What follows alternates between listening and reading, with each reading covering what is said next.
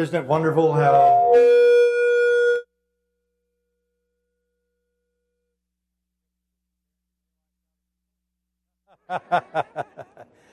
I've spent years developing that gift.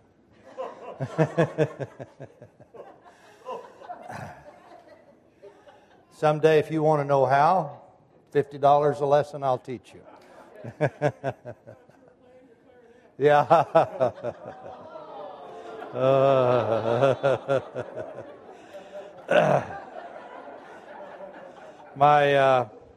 I do my best to play the clarinet when there's no one at home. Occasionally, Greg and Mark have to endure my efforts, especially when I'm practicing the altissimo register. They wonder what on earth is that, and sometimes I do too, and so does God. But 2 Corinthians, what I was starting to say was, isn't it wonderful how Larry can bring such a sense of peace as he plays so beautifully? We thank you, Larry.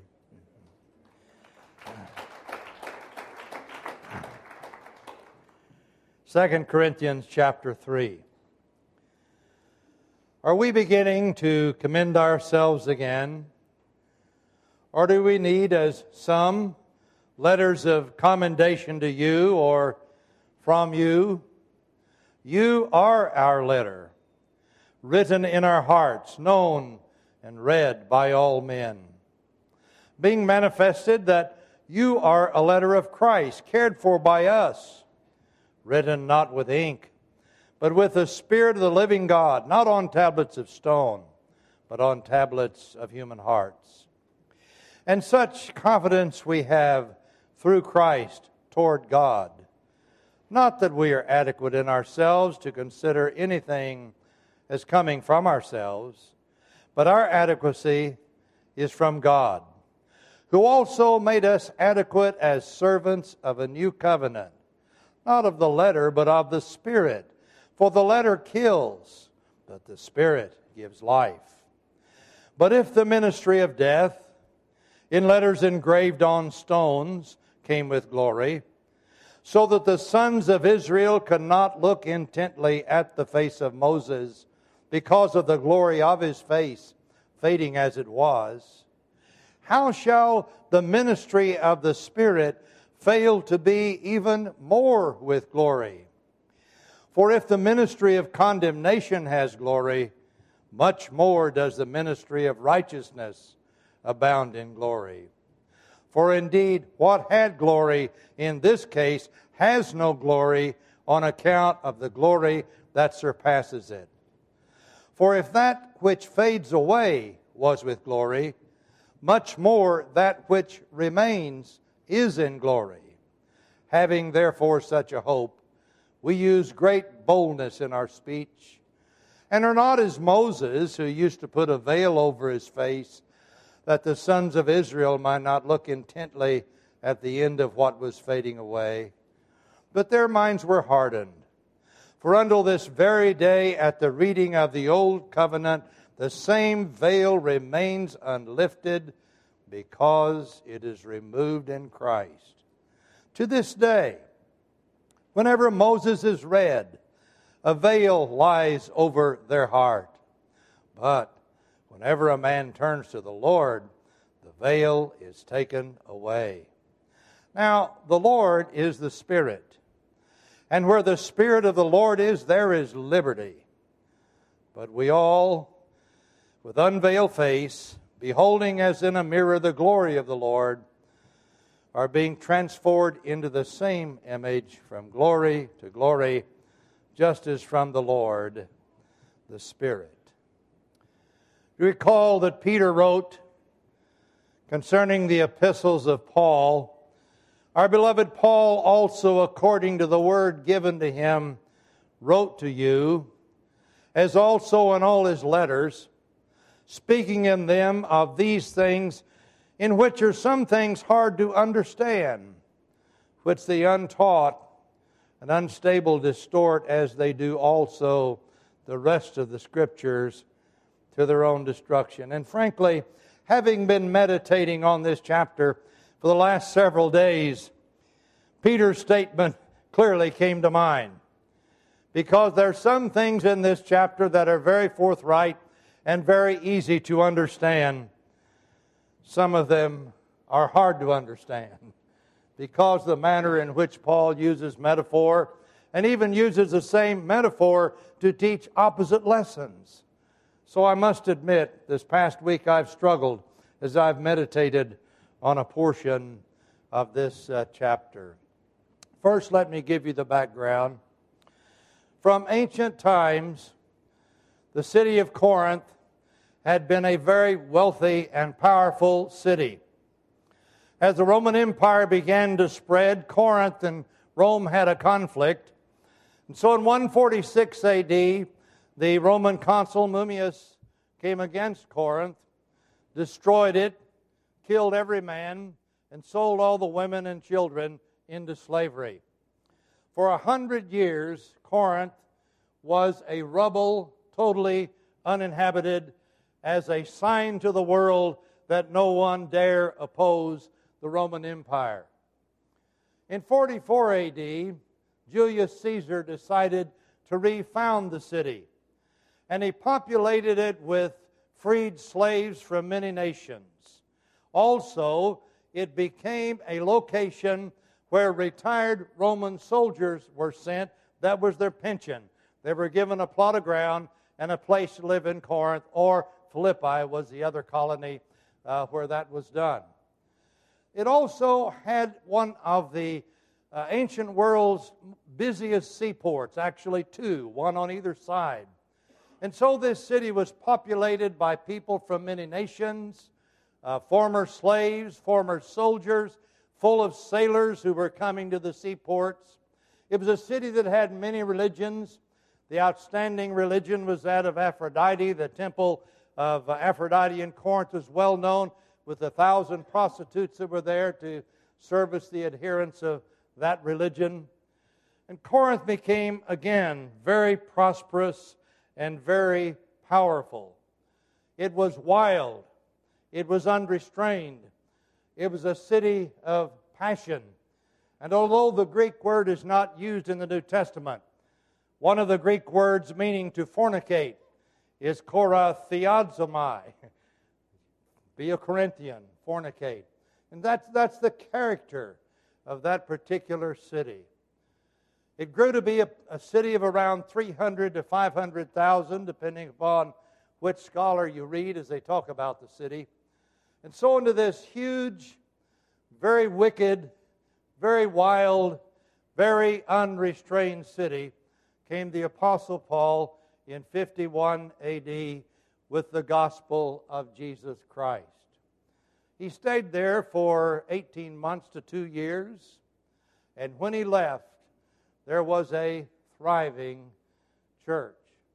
As a matter of fact, of all the churches that were established after the ministry of Paul, by the ministry of Paul, Corinth probably was the largest. But it also was the most problematic. On one occasion, when Paul was in Ephesus and he heard about all the troubles that were going on in Corinth, he wrote them a letter. We don't have that letter. It was lost.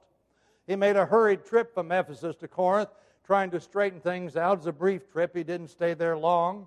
He went away. Later he wrote another letter, which we know as 1 Corinthians, which really ought to be 2 Corinthians because we lost the first one.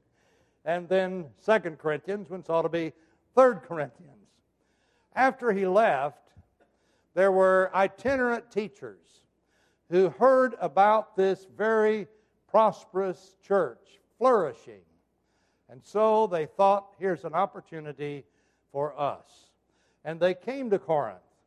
They came to Corinth with letters of recommendation.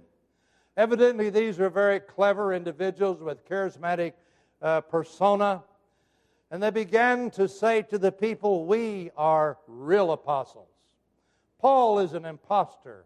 He really isn't an apostle. And they began to level certain things. Here's some of the things they said. We have letters of recommendation from people of note. Paul doesn't have such credentials. Did he show you a letter from Peter or James or any of the Jerusalem elders?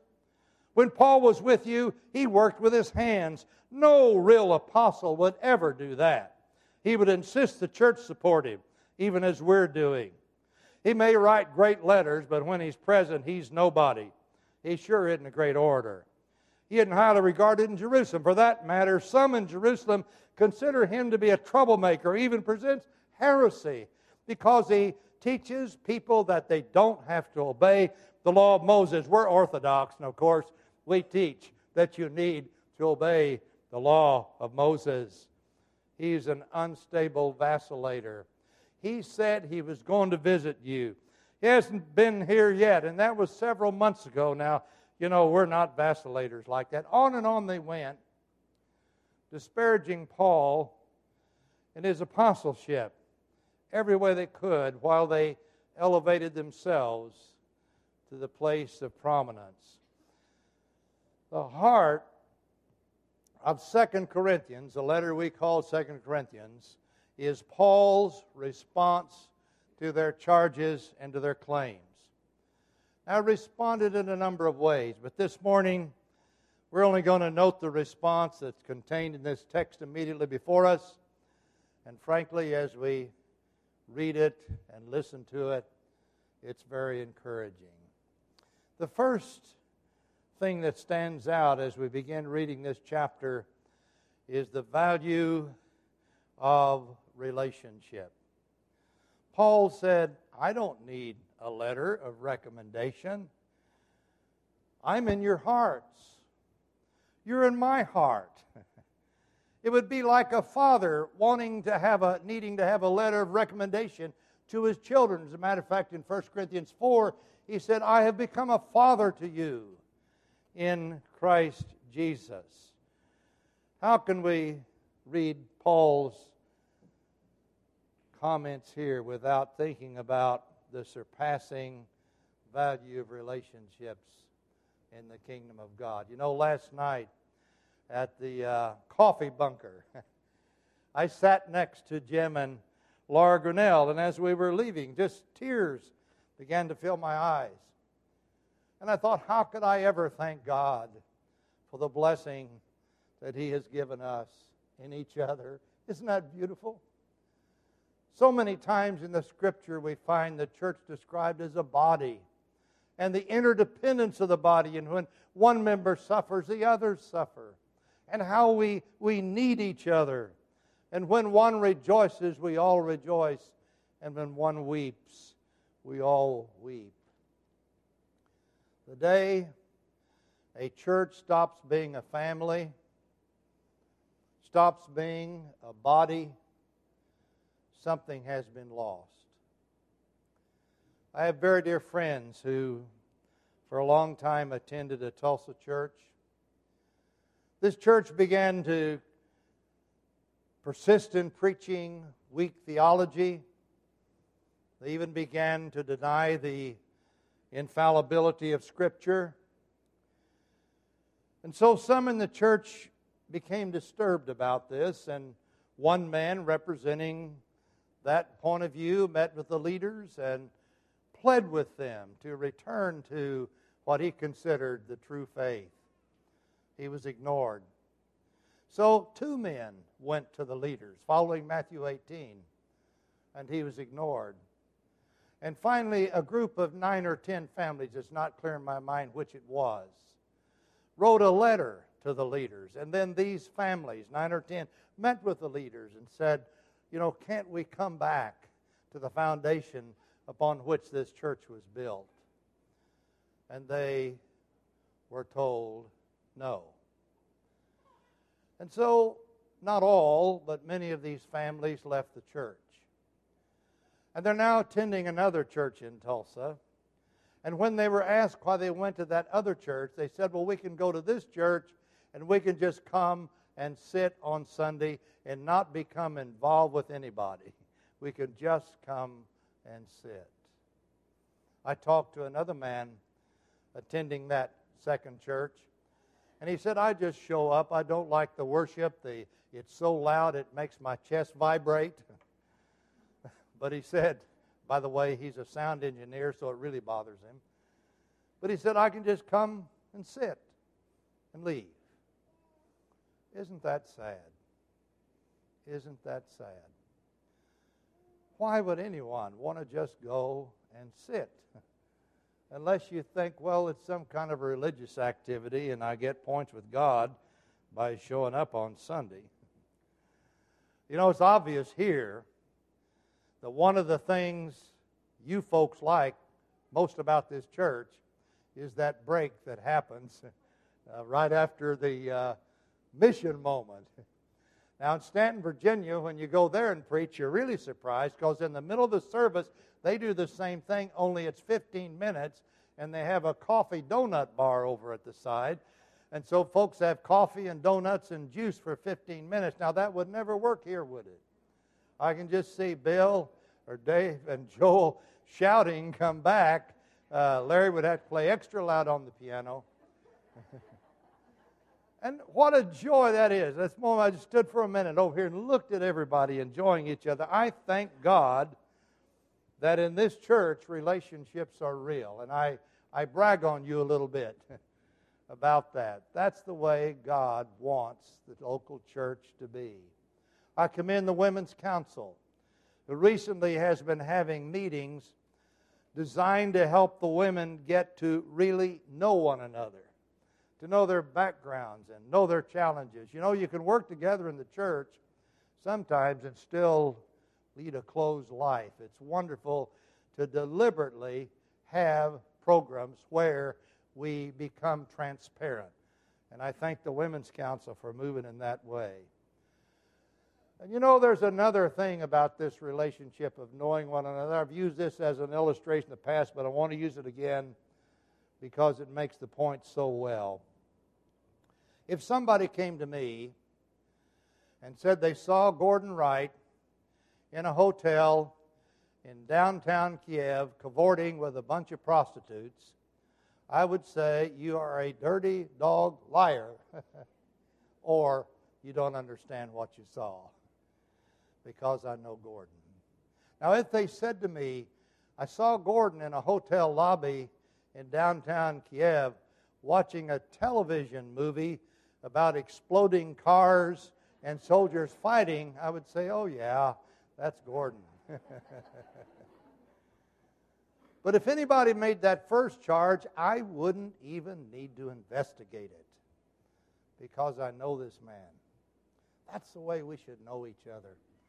Let's be honest about our failures, our temptations, our weaknesses, and our strengths as we live together in the body of Christ. So Paul could say, I don't need any letters of commendation. You know me, and I know you, and you're in my heart, and I am in your heart.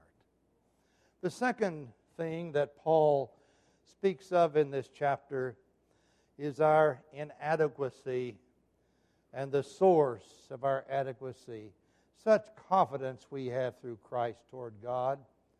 Not that we are adequate in ourselves to consider anything as coming from ourselves, but our adequacy is from God. You know, as we read Paul's life, he acknowledges that as being apparent, and it is apparent. Again, when he came to Corinth, in Acts chapter 18, you remember briefly stayed with the tent-making couple, and then when his companions showed up, he became bold, and the Lord spoke to him in a night vision and said, Paul, be bold because I have many people in this city. Now, at that point, there weren't very many Corinthians in the kingdom of God, maybe 5. But Jesus said, I have many people in this city. He had chosen a host of Corinthians to have their hearts opened, that the gospel would reach them and they would come into the kingdom. And later, as Paul wrote to the Corinthians in 1 Corinthians, he said, you know, the Jews seek after signs, the Greeks seek after wisdom, but we preach Christ crucified. And then in chapter 2, as Jim Grinnell pointed out last Sunday, he said, you know, we didn't come with persuasive wisdom. It wasn't our oratorical skills. It wasn't our ability to debate. We weren't good salesmen. but it was in the power of God as the Holy Spirit anointed the message and reached into those hearts that the Holy Spirit had opened. If Paul had just preached the gospel, which is the power of God into salvation, nothing would have happened if Jesus had not opened hearts and the Holy Spirit not anointed that message.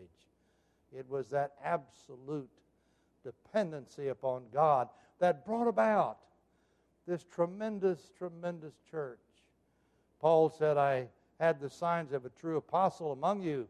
I worked miracles. They were his credentials, but it was a Spirit-anointed gospel that brought people to Jesus. Beautiful, beautiful thing. But here's also something else. As we look at the life of Paul, and time he emphasizes this. When God anoints someone or empowers someone in a special way, it seems an invariable element that he also brings a weakness to remind us that we are not everything. In 2 Corinthians 4:7, we have this treasure in earthen vessels. We know Paul at one point said, I have a thorn in the flesh, so I don't become proud because of the many revelations I have. He came to Galatia, passing through Galatia, and became sick. And probably he had an eye problem. He said, I came to you in weakness, and if you would have given me your very eyes. But it was because of that weakness that came upon him that he couldn't pass on, and he stayed and preached the gospel in Galatia. And how many times in life do we see that? Spurgeon, one of the greatest preachers that ever lived, was a sick man who had to miss often many Sundays because he was not strong enough to go into the pulpit.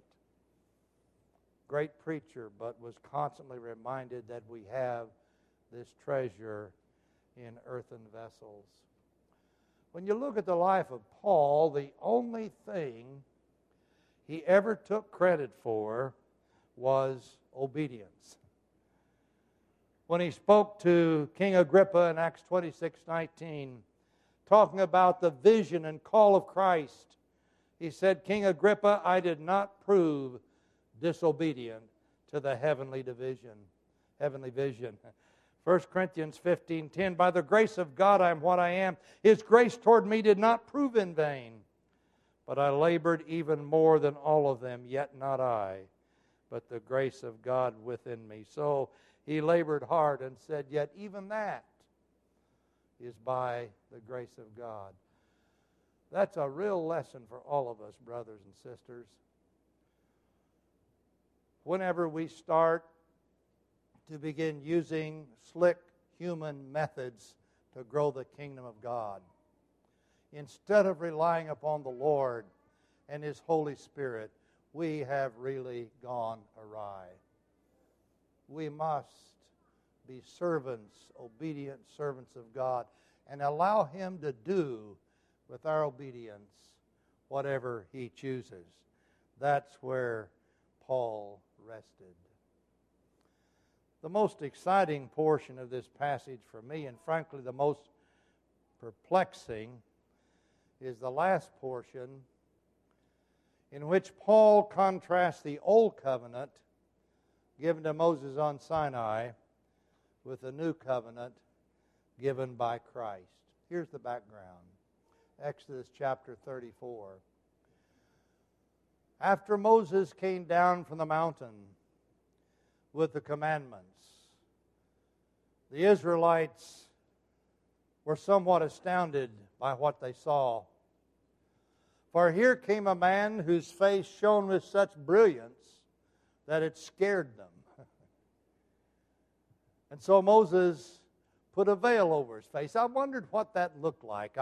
Was it like a beekeeper's straw hat with netting? I don't know. I wonder, what did that veil look like? I don't know. But some kind of a veil he put over his face so the people would not be afraid of this shining face.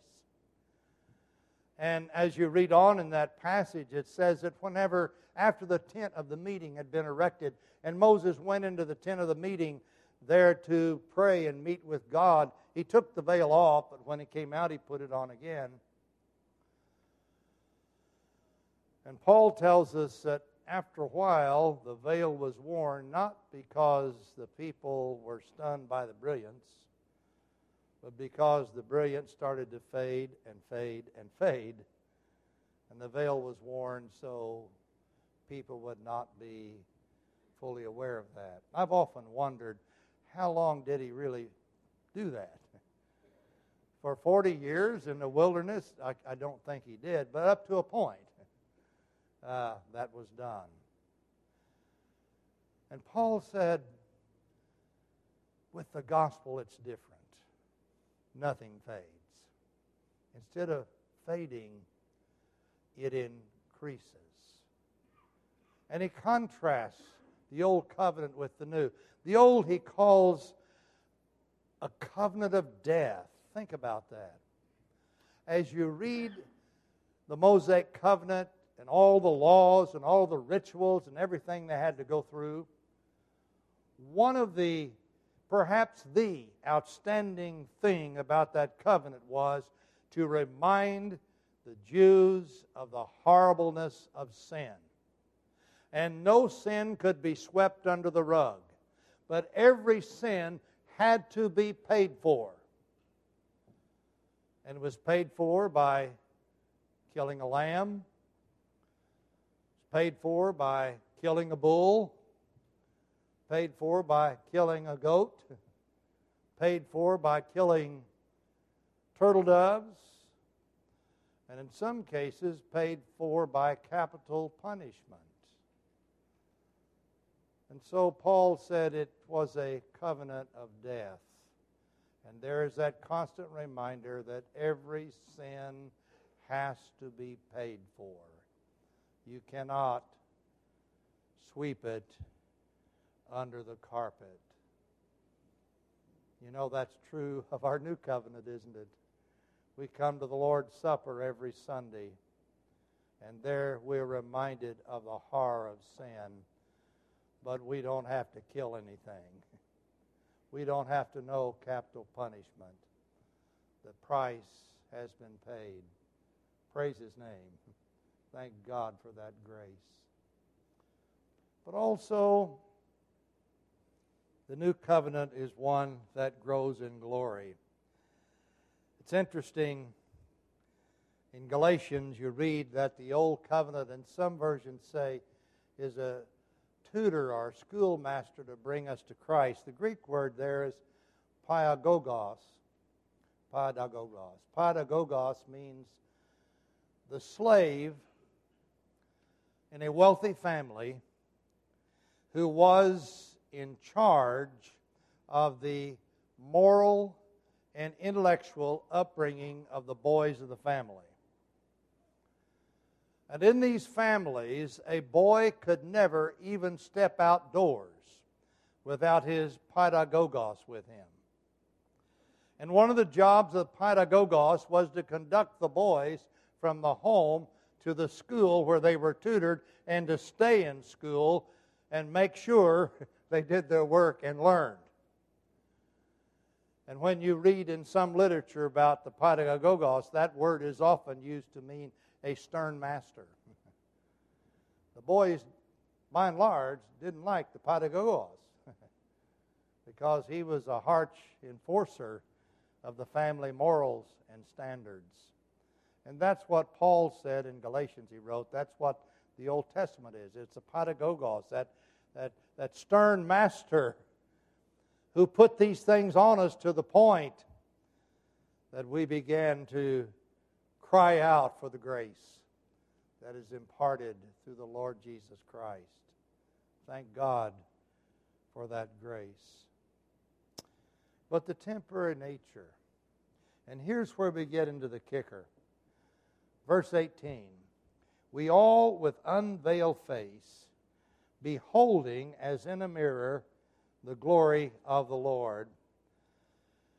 What does that word mean?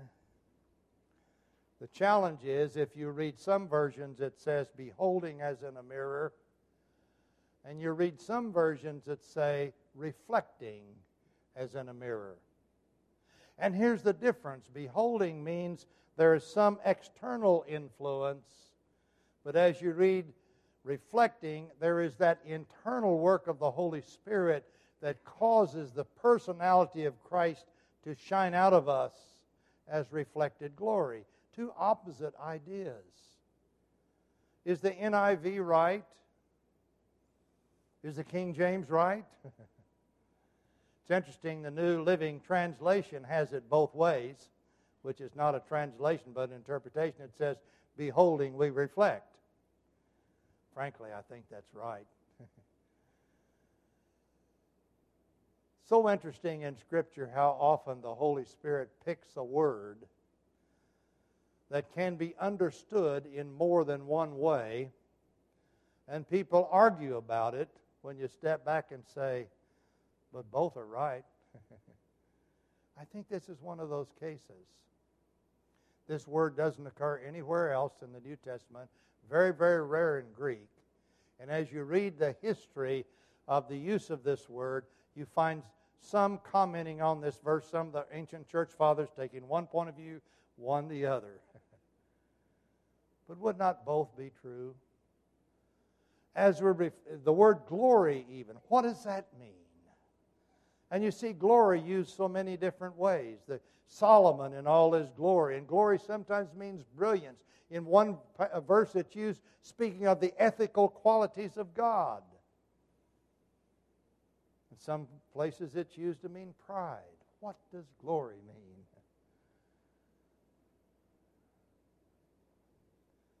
I sit early in the morning, often in my bed, sitting up in bed, with my Bible and the lamp beside me, praying and meditating. Behind me on the wall is a painting Nancy Harkins did years ago for the Iris Society. And across the room is the dresser with a large mirror. I cannot see the painting, but I do see its reflection. How much is that like the way we see Father God? I see Father God reflected in Jesus as I read about him in the Word. He says, "He that has seen me hath seen the Father." I see Father God reflected as I look at nature, and there subjectively see him. We sang a song about that today, didn't we? We see him, the God of eternity, of the universe beyond our own. What a beautiful thing.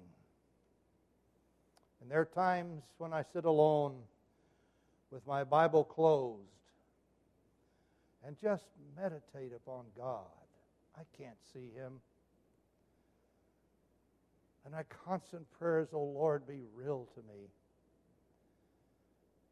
And there's something about the reality of God that comes to me in a reflected way in that time of meditation. But there's something else that goes on too. And that's the Holy Spirit inside that is continually transforming me increasingly, progressively into the image of Jesus from glory to glory. And so while there is that external reflection, there is that internal thing taking place. That's what Paul is talking about. How many times have we met someone that we have not seen for years? And the first time we see them, we remember who they used to be. And then we get to know them now and realize this is not the person I used to know. There's a depth of God. This person who used to be a willow blown in the wind is now an oak. Because over the years, from glory to glory, that person progressively has grown into the image of the Lord Jesus Christ. that doesn't happen by human effort, but it does happen by surrender to the being of God. Isn't it beautiful, these lessons Paul has given us in this chapter? The importance and beauty of relationships.